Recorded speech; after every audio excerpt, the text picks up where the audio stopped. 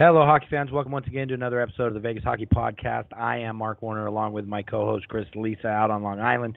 We've got a great show again today. Alan Zolotorzynski is going to jump in the box a little later in the show. We're going to go down the back and forth series that is the Eastern Conference Finals between the Tampa Bay Lightning and the Washington Capitals.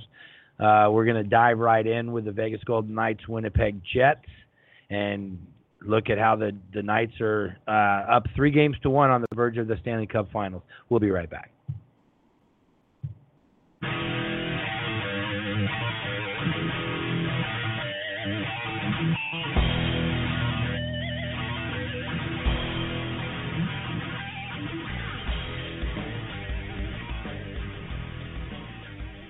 All right, hockey fans, we are back at our usual time. Busy week for Vegas Golden Knights fans.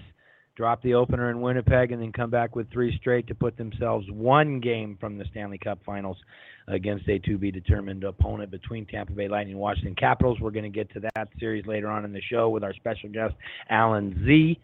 A friend of the show. He's been on a couple times. Longtime listeners will know Alan. Does a great job on the NHL on the Ice podcast. You can follow him at Zlots Sports, ZLOTSPORTS on Twitter for all of his content. Chris, good day to you, sir. What say you? Well, to me, last night's Game 4 is just really an epitome of the Knights season, and that is terrific goaltending, timely scoring, solid defense. The Jets had a lot of shots, but a lot of them were from the outside. It seems like the Jets only get really golden opportunities, no pun there, unless they're on the power play. And it was, it's really an incredible story. At some point during the year, I remember thinking like, this is ridiculous. I know it's not your typical expansion franchise. And I'm like, but not that I thought the bottom would fall out, but sooner or later. And then when the playoffs sort of come, I said, all right, well, there's going to be a series where they lose a couple of games, and then it doesn't take much to lose a series. And to be 1 game away from the Stanley Cup Finals is, it's just head shaking. Don't get me wrong. Like I said, they have a lot of good players, but you got to remember, it wasn't like this is a team built on, that they went loaded for bear on last July 1st and signed all the premium free agents. In fact, they didn't really sign any premium free agent. All their players. The only free agent. Expensive. Yeah, remember the free agent they signed was Vadim Shipachyov, currently residing in the Where Are You Now file. Right. So it is just an incredible story. Fleury is just playing all world, like you did. Quite honestly, we forget, like last year. Go back and rewatch the first period of Game 7 against the Capitals and how he stole that game for them. So I will say the series isn't over, but having said that, it's hard for me to see the Knights not getting one of the next 3. I agree with that. I believe you've picked against them every round, right? Not to stick it in or anything, but I believe you went King Sharks. No, I took them in the Sharks series. Okay. I'll give you that. I took your Kings, which, by the way, I think I've done 2 of the last 3 years. So it took whenever the Kings have been in the playoffs the last couple of years, and I've looked like a fool both times. So the last time I'm taking the Kings for a while. Just saying. Well, you and the rest of the national media. Right. I did pick Winnipeg in 7, by the way. So it wasn't like No, you did. You did.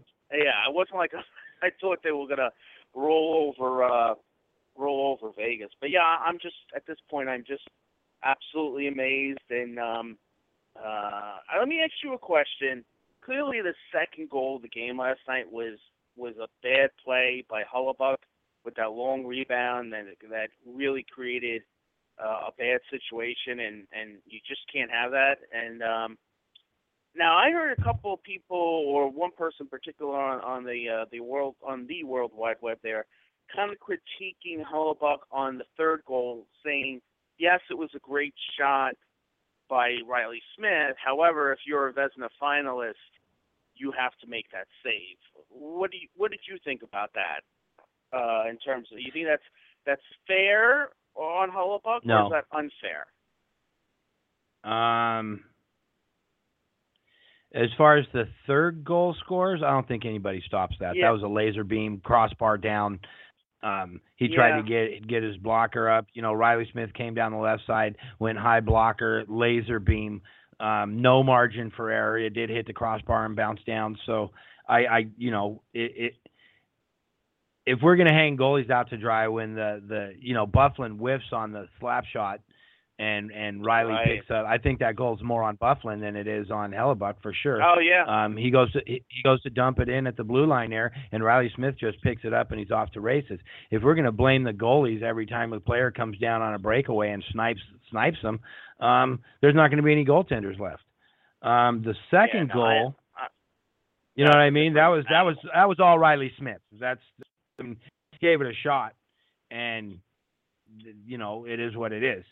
But the second goal from Nosek, I believe it was Belmar, who came around the backside of the net and tried to stuff the wraparound. And I wanted to talk about this goal a little bit too, because Nosek had taken the penalty previously that allowed the Jets to tie the game on the power play with Patrick Laine getting off the schneid since game one. And a lot of coaches in an all-important playoff game might let Nosek miss a shift, think about what he did. But his first shift after that goal, 43 seconds later, Nosek hustles down to the front of the net. He's in the right place at the right time. Hellebuyck does kick the wraparound chance out, but Nosek's right there and jams it in. I don't know how that's really, on Hellebuyck either. You would like... Yeah, you'd like to have your defenseman clear in front of the net, right? Yeah, the first shot he left a bad rebound though. You know what I mean? The first shot in, and then kind of all hell broke loose after that bad rebound. I disagree. I don't think it's a bad rebound. When someone's jamming in a wraparound shot on you, most times the puck's going to come back out. It's very seldom you'll see a goaltender get his glove on one. He's going to jam over. No, I mean the very first shot where they took a shot. I think the shot came from the point. Yeah. And then he left, and they got there first, and then all hell broke loose. So that was the point of you can't leave that kind of rebound in that part of the ice. When you're playing a team that's playing this well, you can't give them an inch. So you give them that kind of opportunity, they're going to hurt you. Yeah, well, that's the Vegas hallmark. Like you said, that game kind of is a microcosm of the season for the Knights. Every time it seems like that a team, in this case Winnipeg, gets an equalizer on them or even scores the first goal in the game. Excuse me. The Knights' answer, there was game one or game two? Game two, I think they answered the tying goal with 12 seconds afterwards. And then here we are again, game four, they're answering the tying goal 43 seconds afterwards. It took them a little bit longer in the third period when Myers scored to tie things up. Like we said, Riley Smith got it done. And kudos to, I thought going into this playoffs, I was kind of wondering, both from, and I brought this up in past shows about Marchessault and Carlson. I said, both these guys they're number of players offensively, but they were their big 1-2, but they're young kids, and, they don't have a ton of playoff experience, nor in these kind of roles, and quite honestly, they have flourished. I mean, they have put up huge numbers in and they've been consistent. In fact, if I would have said to you going to the playoffs, well, James Neal and David Perron and Tatar, and I know Tatar was a late acquisition. These are going to be, you'd be like, oh boy, that sounds a little. Not that they have bad numbers, but they haven't been the force that you saw during the regular season, if you will. And Carlson and Marchessault, especially in this series, they've been at the forefront, and that says a lot about them because the first time you're doing something with like that and being in that kind of spot, so sometimes you try too hard and it leads to mistakes. Not only do you not get the goal, but then you leave yourself wide open, kind of like last night with Buffalo, right? I mean, do you think that part of it when he sees that puck coming back and he's leading, he's probably thinking, I have to hit this twice as hard as normally as I do because that's how well Fleury's playing, and then he winds up missing it, and away goes Riley Smith. So, so a lot of times when you make mistakes, it's from the pressure of your opponent on how they're playing. So I just want to an incredible shout out to those two guys, Carlson and Marchessault, how they're playing. And and Riley Smith, I mean, again, part of that trade with Florida, when Seattle, not to get off topic, but when Seattle comes in, word to the wise to all the other NHL teams, don't do what Minnesota and Florida did, which is basically give away two really good players instead of losing one. Not really a smart move with draft picks. In terms of the experience. Yeah, I think they got a fourth rounder from Florida. I think that's what happened. I think they got a fourth rounder because it was so down on Riley Smith, whose production was down a little bit last year, but so was a lot of other Florida Panthers, and they were so afraid of that contract, which was, for a good NHL player, it's kind of the average deal now, $5 million per. Kind of a bargain. And so don't do that. I mean, they got Alex Tuck and Eric Holla, in the expansion draft. They got four players instead of two. So, word to the wise, that may not be a road you want to really travel down. But anyhow. Yeah. Well, hey, give that whole line credit too. Riley Smith is now second in the playoffs behind Blake Wheeler with his 18. But Riley Smith's tied with David Pasternak with 14 assists. I mean, that was Riley Smith's only his second goal of the playoffs, but he's filling his role on that line, keeping Carlson and Marchessault fed with those pucks. So that was that. I agree. That was the question: was could the first line that was so good in the regular season playing 200-foot hockey, finishing 1, 2, 3 during the regular season and plus minus, could they do it in the playoffs? And it bodes well for the future of the franchise that the answer to that, obviously now, yes, they can do it in the playoffs. They can do it on the biggest stage.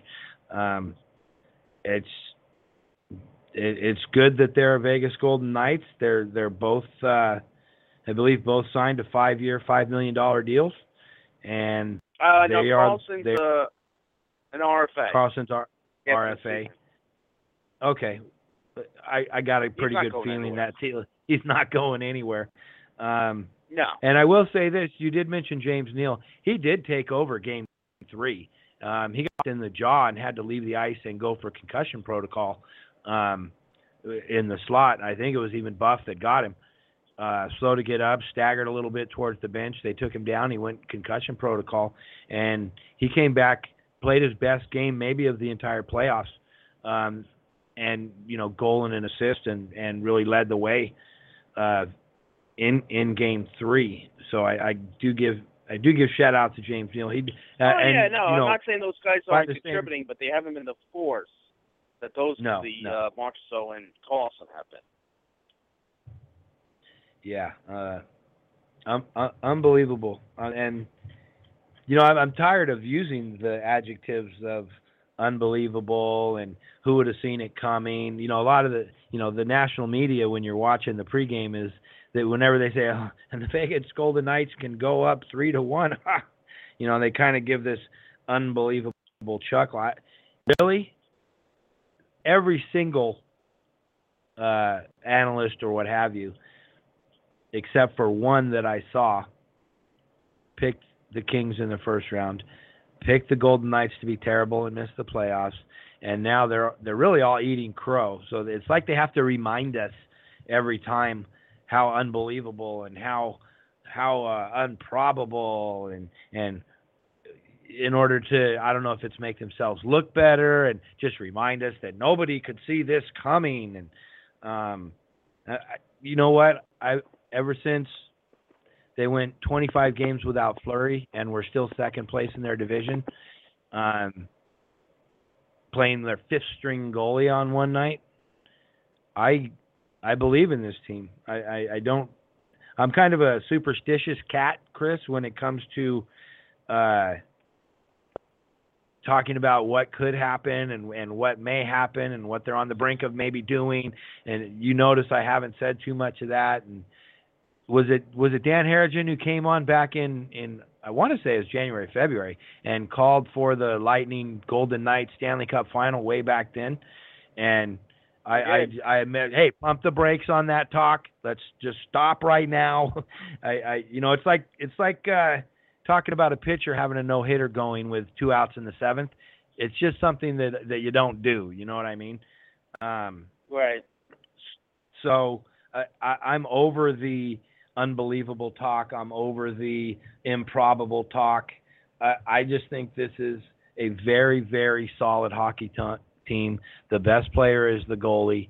The young kids stepped up and had a great season and a great playoffs. And that's who they are all year long. That's who they've been. I mentioned last week that they were 8-2 against the remaining teams in the playoffs from the regular season, and you kind of poo-pooed the regular season. But I'll tell you this: I'd rather be 8-2 against the teams that are remaining than 2-8 against the teams that are remaining, and have that little bit of doubt in your mind about, oh, this team ran us rough this year. You know what? At the very least, it means they have confidence that they've won in the other team's barn and in their own barn at a greater pace than any of the teams left in the playoffs. And that confidence is bearing fruit in the Western Conference Finals, sir. Sure is. Well, I see Alan Z on the line. Alan, are you there, sir? Welcome to the Vegas Hockey Podcast once again. Well, it's great to be back, guys, and it's great to be back while Vegas is wow. Woo! And I'm with you on that. I'm tired of talking about the improbabilities of this team. Anybody that's watched Marc-Andre Fleury perform in the Stanley Cup playoffs probably should have seen this coming a little bit. A little bit. Maybe not at the this point. The Kings series was closer than on it looks with, the Kings only scored 3 goals and 3 of them were 1-goal games too. So, I had the Knights in 6. I didn't like the Kings' consistency, and a lot of people were talking about the experience of the Kings. And when I looked at it, they only have 8 players left on the roster from the Stanley Cup team in 2012, and they have 10 players on the roster this year that are either rookies or weren't with the team last season. So my question about that series, I had 2 questions. Jonathan Quick, I know as a Kings fan, can steal that series. He did everything he could. He played phenomenal, and it wasn't enough. Number 2, could the 10 rookies and first-year players on the squad, they're going to be making mistakes. They're going to be feeling the pressure. And can the 8 players with the Cup experience overcome the 10 players' inexperience and mistakes that are going to be made? And that answer turned out to be no. And then again, I had them against the Sharks series in 6 as well, and I have them against the Jets series in 6. And if anybody's been paying attention to this hockey team and what they did through the regular season with 3rd in scoring, 8th in defense, so on down low. They had more wins in the regular season than Toronto Maple Leafs have ever had in any regular season that they have ever played in. So if anybody's been paying attention and actually watching this team night in and night out, what they do is they battle every puck. They battle every pass. They get sticks in passing lanes. They lay down and block shots. They are a physical team when they need to be, and their best player is their goalie. If that's not a team to be reckoned with in the playoffs in the National Hockey League, I don't know how else to describe them. Look, I really felt coming into this series that the Winnipeg Jets obviously were going to be the team that provided the test against them. They were younger than any team that they had faced up until this point. And if you look at the Winnipeg Jets, it's not as if their star young players aren't performing. That shot by Patrick Laine last night was an absolute bullet. Shifley's got 3 goals in this series. They just are outperforming them, playing better hockey when it matters most. And you're right. The best player on either team right now is the goaltender for the Vegas Knights, Marc-Andre Fleury. There's no question about it. It's going to be fun the rest of the way in the Western Conference Finals. Like I was telling Chris earlier, I'm not saying anything one way or another. There's a lot of hockey left to be played.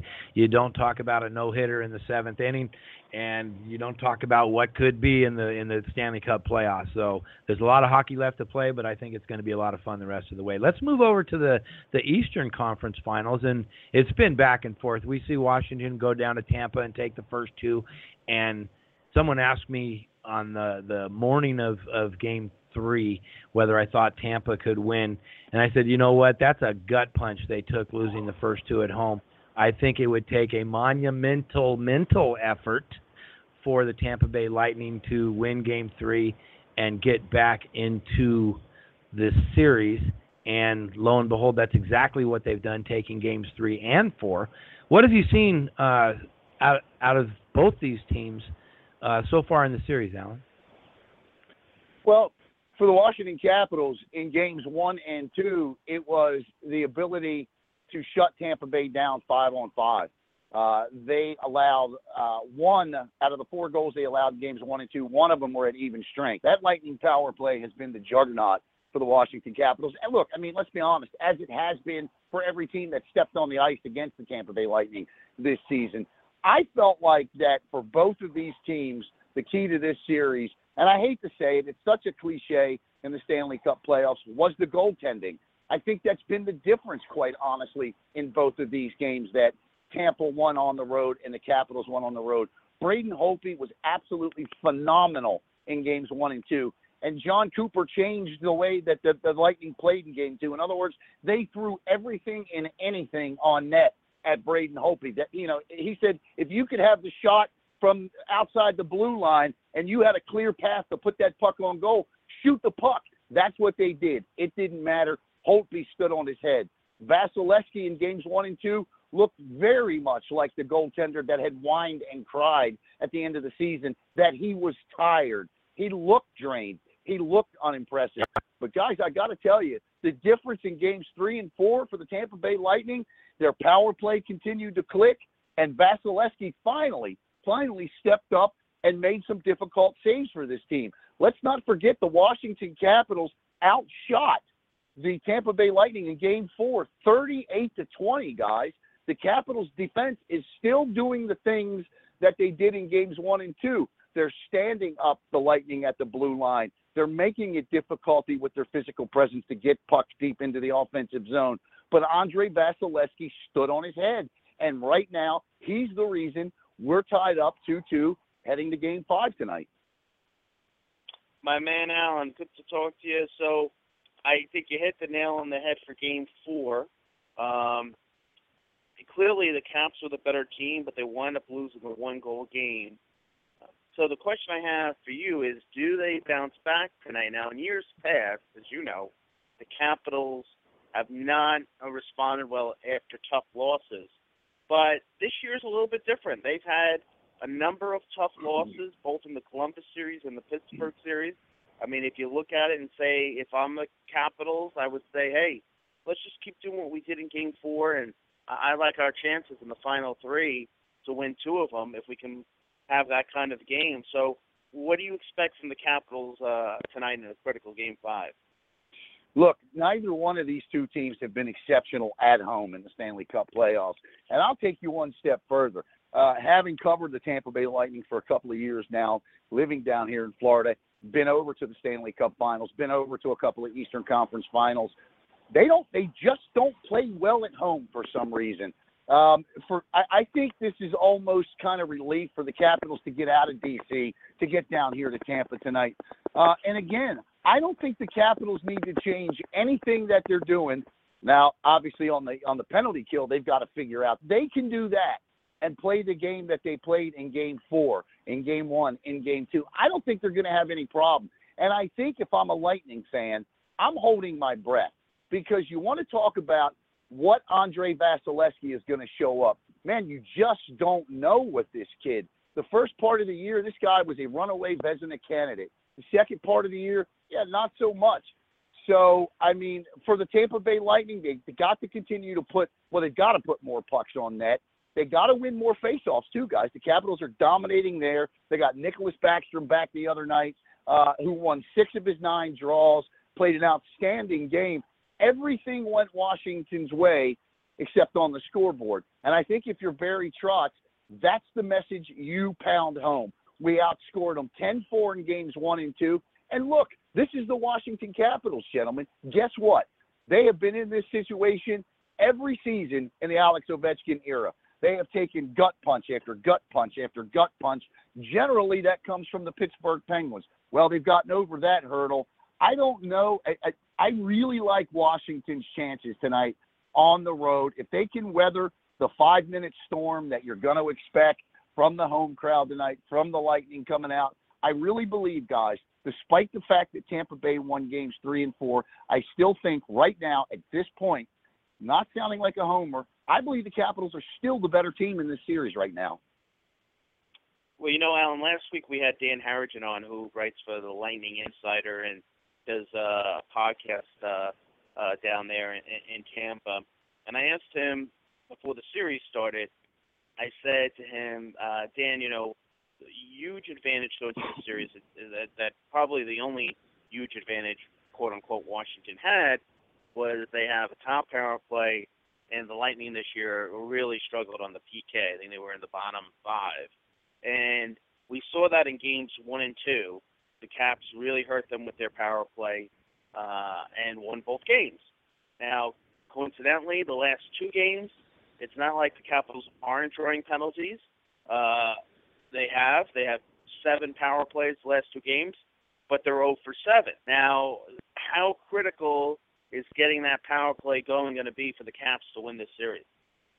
It's extremely critical, and I can point out 4 or 5 different series throughout the Ovechkin era where that power play and a lack of getting it going cost the Washington Capitals a series. I think you got Nicholas Backstrom back the other night. Look, Andrei Burakovsky's got to get it going too as well. He missed a ton of games because of injury. He's not having a great series. Look, I just think that again, a lot of the reason for the success of Tampa's PK, who's the best player on a penalty kill? It's your goaltender. And that's exactly what Tampa got out of Vasilevsky. I hate to continue to hammer home that point, guys, but that's exactly what happened. Vasilevsky was not stopping those shots in games 1 and 2. He got to them in 3 and 4. Alan, I know you've been a little critical in years past of Braden Holtby in the big games, making the big save. And, you know, when you look at it statistically, he's played really well. But as you point out, and I think rightfully so, that if I can paraphrase, that, you know, there's always a goal here or there, especially against Pittsburgh, that has wound up being the difference maker. How do you feel about how Holtby has played coming since Game 3 of Columbus when they started with Grubauer? Well, I love the way he's played. You know, look, Game 4 was the first time that he's lost consecutive games in the Stanley Cup playoffs. I think he's played fantastic. You know, they talk about turning points of series, and I'm going to point to one the other night for Braden Holtby. You know, Holtby is, and you've seen it documented 1,000 times on NBC, Holtby's pregame ritual and how much of a fanatic this guy is about routine and getting in a rhythm and karma and all of that stuff, the weird things that goaltenders are. You know, I think we've all played hockey or been around hockey players, and we know that goaltenders tend to be some of the strangest folks on the ice. When the Capitals gave up that power play goal the other night, or I'm sorry, let me go back. When the Capitals killed off Tampa Bay's power play, and then Killorn immediately puts the puck in the net after they finally kill off a Tampa Bay Lightning power play. That was with 8 minutes to go in the game. Holtby vacated the net with a little over 2 minutes to go. That's the goal he's got to get out of his mind. And I think we'll know early on tonight if Braden Holtby has done that. Braden Holtby has had a tendency throughout his career, and especially in the Stanley Cup playoffs, to dwell on a goal, to dwell on a moment. That's the moment we need to figure out if Braden Holtby got over. The Capitals killed that penalty. Hopi allowed that goal shortly after that PK was over. That's the moment, guys. Does Hopi get over that? And if he does, he bounces back strong tonight and the Capitals win. All right, well, I'm back online. I dropped my Wi-Fi there for a second. We're talking with Alan Zolotorzynski. Follow him at Zelot Sports on Twitter. So I'm jumping back in blind, guys. I'm not sure what we covered or not. I heard the tail end of Braden Holtby. We talked about Holtby, the Caps' power play, and the Capitals being able to bounce back. Okay. I have Washington in 6 in this series. I'm going to stick with that. I think Washington's taken a bunch of gut punches over the years, especially the core of this group the last couple of years. I think what happened against Pittsburgh, they were riding that high on through Game 2. They finally slayed the dragon, if you will, and then changing venues, going back home, maybe hit a little bit of a mental wall after getting rid of the Penguins, and then taking the first 2 on the road there to what looked like a commanding lead in the series. But I think if anything was going to make them refocus was dropping the next 2 at home. I'm going to stick with my Washington in 6. I think they do come back tonight and take the 3-2 lead and look to close out Game 6. How do you see the rest of this series playing out, Alan? Exactly as you said. I look for Washington to bounce back tonight. All of the guys that are supposed to be putting the puck in the net and doing the scoring for this team. The Capitals' defense is playing fantastic. Again, if they got the Tampa Bay power play. That's the killer for this team. They can somehow find. You're not going to shut this thing down, but if you can find a way to slow it down a little bit tonight, and the best way to do that is to stay out of the penalty box. There you go. If the Capitals can play a little bit more of a disciplined hockey game tonight, late, especially in the middle portions of this game tonight, I think they'll be just fine. I love the way that Alex Ovechkin is playing in these Stanley Cup playoffs. Loved his passion following the game the other night when he broke his stick across the crossbar about 6 times following the loss to Tampa Bay. Those are things that you don't see Alex Ovechkin do. I love his passion. I believe for the first time in his career, he is actually leading this hockey team the way many have wanted him to do for the last 5 or 6 years. And you look at the Caps defense, Kempny, Carlson, Orlov, Niskanen, Orpik, and Hughes. I think they're playing fantastic. Steven Stamkos on the other side is having a great series. But I agree with you. The Lightning traditionally at home in this game, even in the Eastern Conference Finals, have squandered away opportunity after opportunity. I expect them to do it again tonight under John Cooper. And I agree with you. I like the Caps in 6. Well, all right. Chris is going to jump back in here. He's got one follow-up he wants to get to before we have to let you go, Alan. All right, buddy. So, Alan, as I know you so well, a lifelong Capitals fan, a man who was in attendance on the Easter Epic back in the late 80s. How apropos would it be that the Capitals get back to the Stanley Cup Finals, second time in the franchise history, 20 years since the last time they've been there, and they're going to play in an expansion team led by their one-time long-tenured GM George McPhee. I mean, how crazy of a scenario would that be for the Capitals from that standpoint, and being a Capitals fan of those circumstances? Crazy, and I'll take it even a step further. That's not the thought on Washington Capitals fans' minds. That's great what George McPhee has done. The thought on Washington Capitals fans' minds is, let's say the scenario, and I agree. Look, I don't want to call anything, but let's theoretically say it is Washington and Vegas in the Stanley Cup playoffs. Here's the hump. The Capitals may not be able to get past there. The first time they're able to defeat the Pittsburgh Penguins, is when Marc-Andre Fleury Oh, vacates Pittsburgh. Okay? They could and there he never, is. ever beat this guy. And so that's the psychological mind block. Not George I McPhee. didn't even think of that. It'll be Marc-Andre Fleury. That's fantastic. Oh yeah, because I was anyone hoping- who remembers, the Capitals were the better team last year in Game 7, and go back and just watch that first period, as I said earlier in the show. He was redonkulous. I mean, he was just absolutely ridiculous, and stole Game 7. For the Penguins should have been down 3-0. Yep. This is karma for me because, and this goes to what you were talking about earlier about not, hoping for something. It was perfect. Games 1 and 2 were in Tampa. I didn't get an opportunity to get over. I'm going tonight, and I'm going to Game 7. So when the Capitals took a 2-0 series lead, I said, you know what?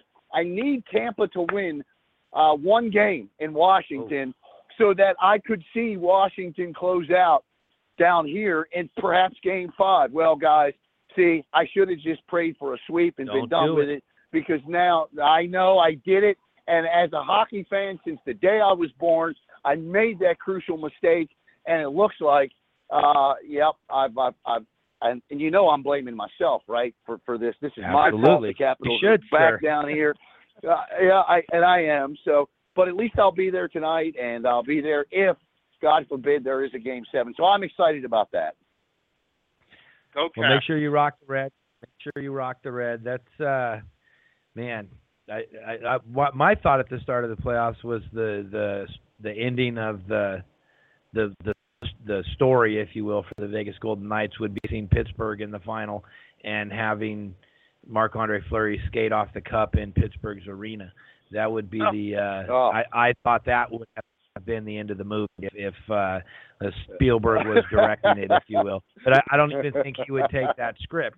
But now you brought up the added, part B, the alternate ending, if you will, to where they look down the ice in Game 1 of a possible Stanley Cup final matchup, and there's Marc-Andre Fleury with that big old smile on his face, just shaking his head and rubbing his gulp, and off we go. That would be a lot of fun. Yep, guys, I appreciate you having me on. And I'll leave you with this. I believe that in either of the last 2 years that the winner, and I told Chris this, that the winner of that Capitals-Pittsburgh series was going to go on to win the Stanley Cup. And I felt that way in both of those series. And so you know what? We'll see, guys. We'll see. A lot of hockey left. Thank you for coming in today. And enjoy the game tonight.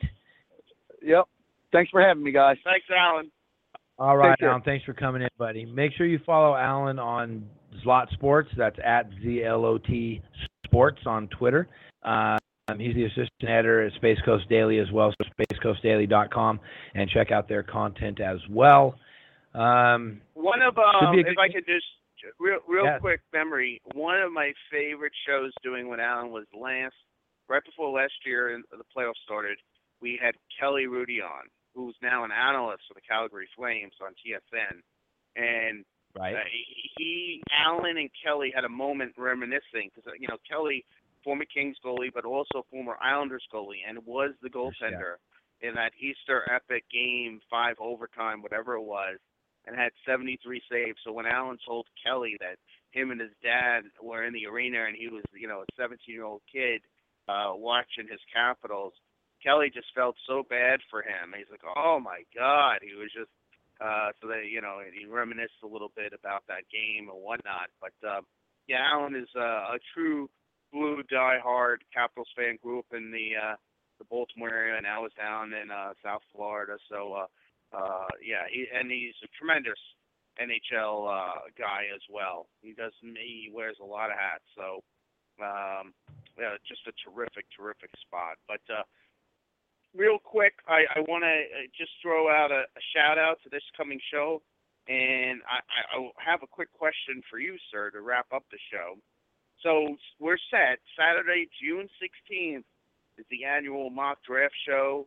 Myself, Mark Scheig of the Hockey Writers, and Dan Harrigan of Lightning Insider will be making the picks Mark here, Warner. We're going to have to call Mark Scheiger, I think.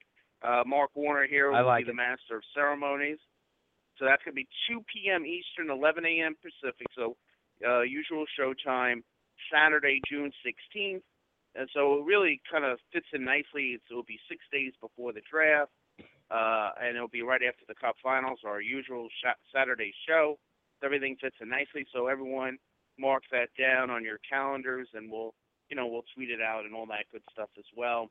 But I read an interesting thing, a point, and it is as crazy and ridiculous and ludicrous as it sounds.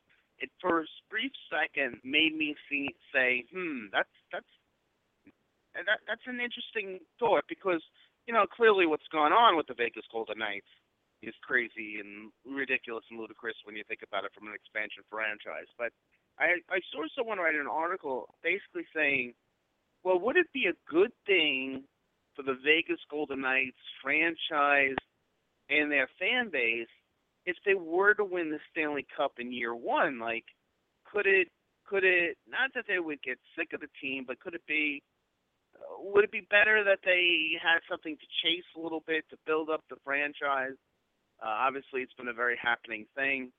I mean, is there, and I thought about, it sounds crazy to say that, but like I said, this is not your usual scenario. I mean, is it possible that the fan base, if they won in year one, would say, wow, that was a fun ride, that was great, and maybe move on to something else because it was just too easy? Yep, I think I lost Mark again. Nope, I'm back. If you're Bill Foley, do you Okay. sell the franchise? Do you sell? I mean, how can you? How's the value of this you franchise get double your gonna money. go any farther up? Right. Yeah. I mean, you got to be able to get at least $750 back, right? You put $500 in. This franchise has got to be at least top 10 in value right now, right? So you got to sell. I mean, do you think there would be any downside from the fan base in terms of, like, oh, that was a great ride, I enjoyed it, the Raiders are coming to... I mean, I wouldn't think so, but, I mean, like I said, it's been such an unusual year. If that were... I know you don't want to talk about them winning the Cup, let alone beating the Jets, but, I mean, it's an interesting question, but is that all it is? I mean, I would think that if anything, they would be that, they got a heck of a hockey team on their hands for the net. Right out of the gate. Yeah, and with the kids coming up with Suzuki and Cody Glass, maybe Brandstrom coming over from Sweden in a year or two as another dynamic offensive defenseman for this club, and who knows, they may still revisit the Carlson deal at the draft table. So let's say, if anything, it might be hard. It might be a better team. Yeah, well, if anything, maybe George McPhee, you brought up this point a lot, learns from, and I'm a huge fan of his, and there's been some rumors, sir, of him coming with Lou Lamoriello to the New York Islanders, but we'll leave it at that. Of Dean Lombardi, if you're going to criticize one thing about Dean Lombardi, was he rewarded some of those guys from those Cup teams that maybe he needed to be a little too much. tougher, a little too much. And maybe George McPhee will learn from that and say, I love James Neal, I love David Perron, I love Lucas Sbisa.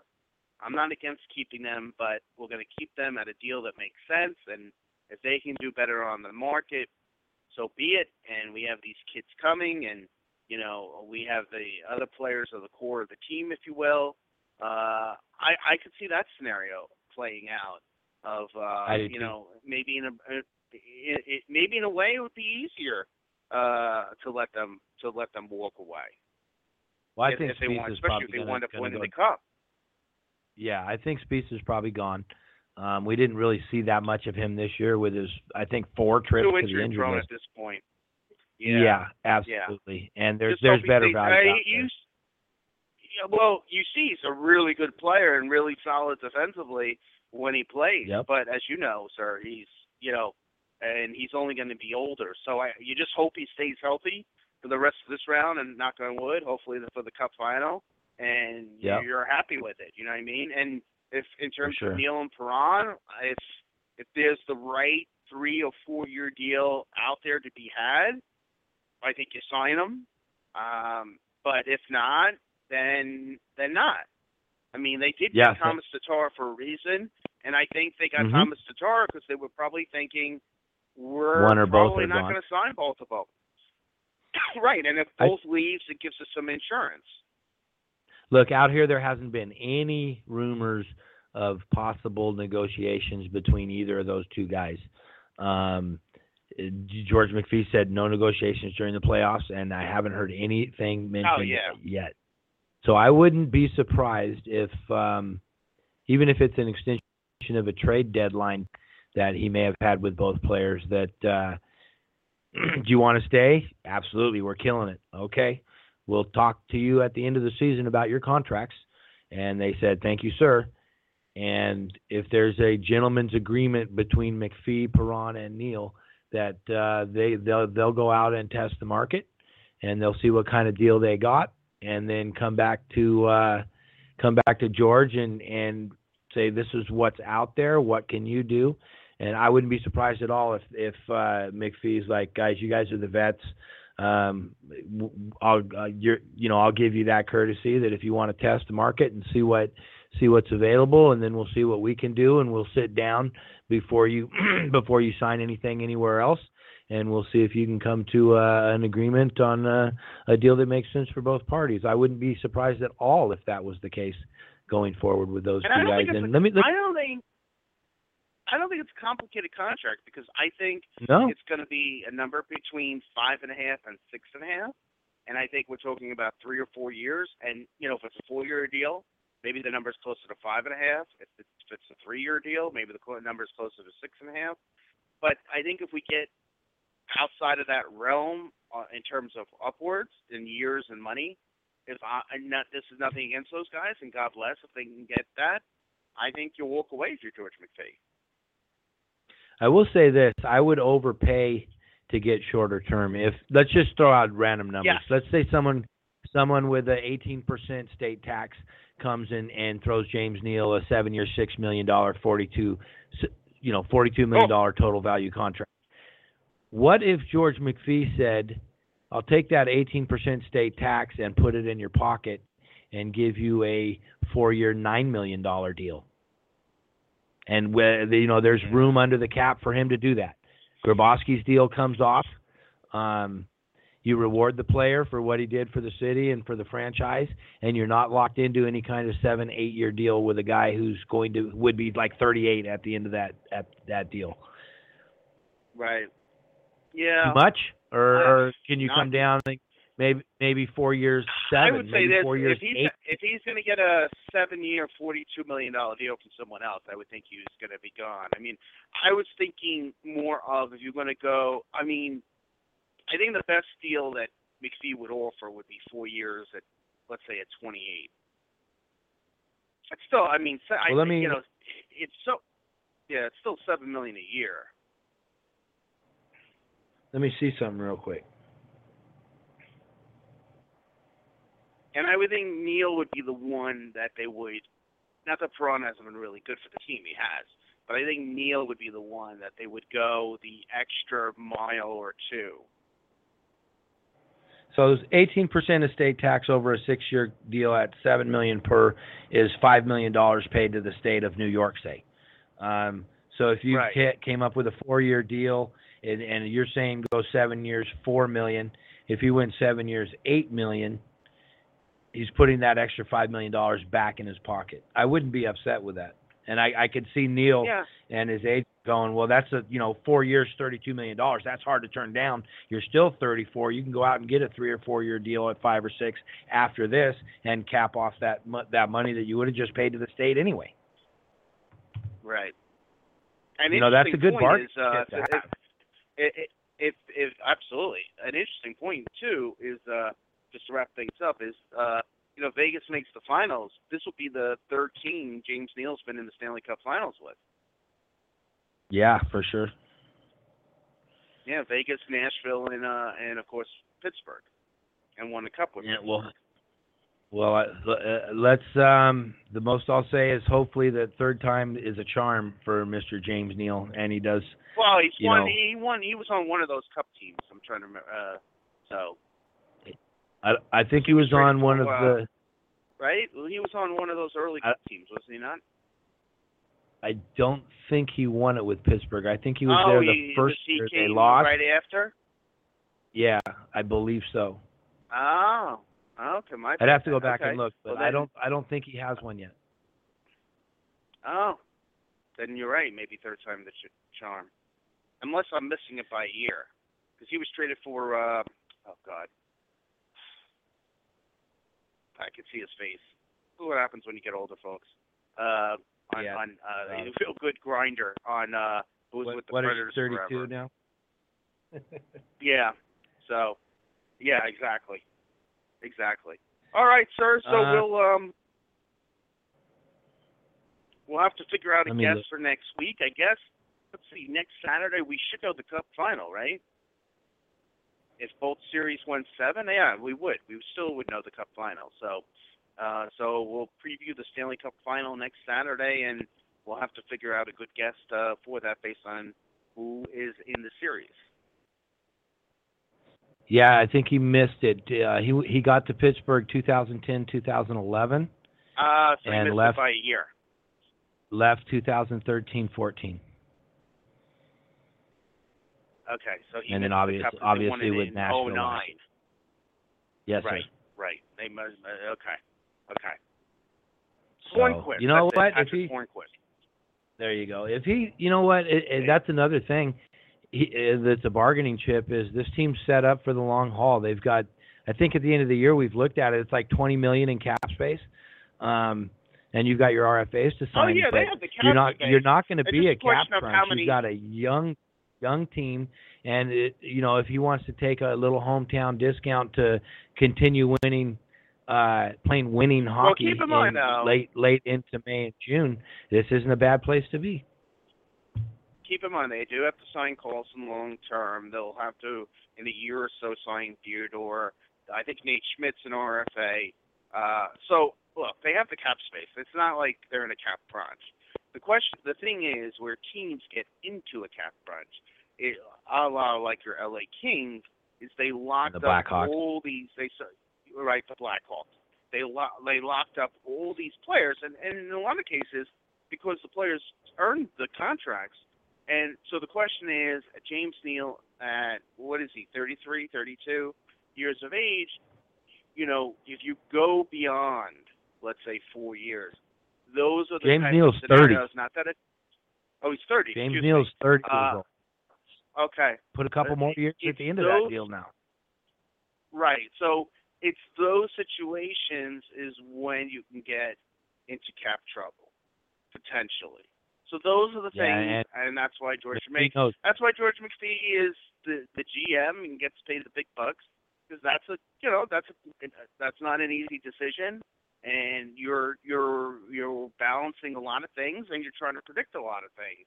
So he's the one that's going to make the call that says, hey, I'm willing to go an extra year, or I'm willing to go 5 years, or whatnot, or I'm willing to go 6 years, or I'm drawing the line in the sand on 4 years, or 3 years, whatever it may be. How much do you think? How much do you think Bill Foley will influence that? We all know how hyper competitive Bill Foley is. We all know that he, I don't want to say you would probably loyalty. Yeah. I mean, to be honest with you, he should let his GM make that call. I mean, that would be sure. Smart. There'll be discussion. It's not like George McPhee doesn't want to bring, in this case, James Neal back. Like I said, I mean, at the end of the day, if James Neal says, "Hey, look, the Montreal Canadiens and I'm trying to think of another team, on the Vancouver Canucks are offering me a 7-year deal at $42 million. I need you to give me a deal, worth $35 million. When we can figure out the years to say." And McPhee's like, you know what? Unfortunately, I think we need to move on. I mean, I can understand that, So it's really going to come down to that. Hopefully, they can get him signed before then, before he can talk to anybody. I would think that James Neal, who's last year he was in Nashville. Now he's with a new team. It would be his third team in 3 years. He really likes it there. That would count for a lot, and they can work out a deal. So, and to be honest with you, I'm not sure what he would get. I mean, he would do very well come July 1st. But the question is, how well? If he came to me with both those teams, I'd just say, so you didn't have any fun playing in May? Because if you want to go I know, sign but you know what this is going to be is, then you know what though, this is his bite at his bite at the apple. I mean, who would ever thought, that an expansion team would get to the Cup, get this far? I mean, you could say that maybe in a year or two those teams can get going, but I can't blame the player. If it's their bite at the apple. I mean, again, if we're talking about the contract's going to be close, for me personally, I think it would be a no-brainer that he would take the deal with Vegas. Now, if you're talking about a difference of, 20, 25% or 30%, at the end of the day, even when, including the tax break, I think that's where that becomes a different situation. But, I'm not James Neal. He's got to, obviously decide all that. For sure. Well, we're just about out of time, sir. What's on tap next week? Have we got anything in the hopper yet? Well, we're going to see who's in the Cup final.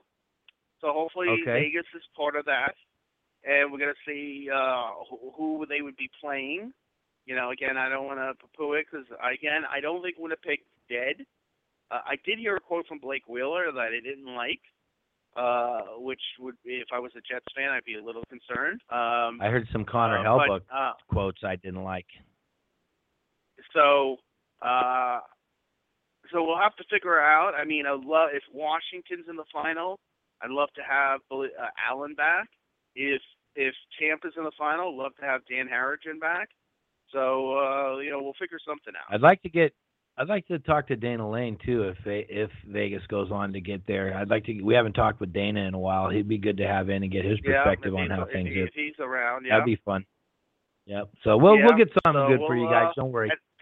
Early game for you guys tomorrow. I think it's a noon start tomorrow. Yep. Oh no, is it noon or noon start? Yeah, 12 o'clock start. I'll be following it on my phone. I got a wedding to hit 1 o'clock tomorrow, but believe me, I'll be paying attention, sir. Okay, sounds good. And we'll talk to you soon, everybody. Next week, same bat time, same bat channel. Make sure you find us on your Apple Podcast app. Hit the subscribe button. Let us know how we're doing. Check us out on, obviously, Blog Talk Radio, Grandstand Sportsnet, Russ Cartology page, and thehockeywriters.com. We're everywhere podcasts are available. So hit that subscribe button. Never miss an episode. We appreciate that. Until next week, for Chris, I'm Mark. And we're gone.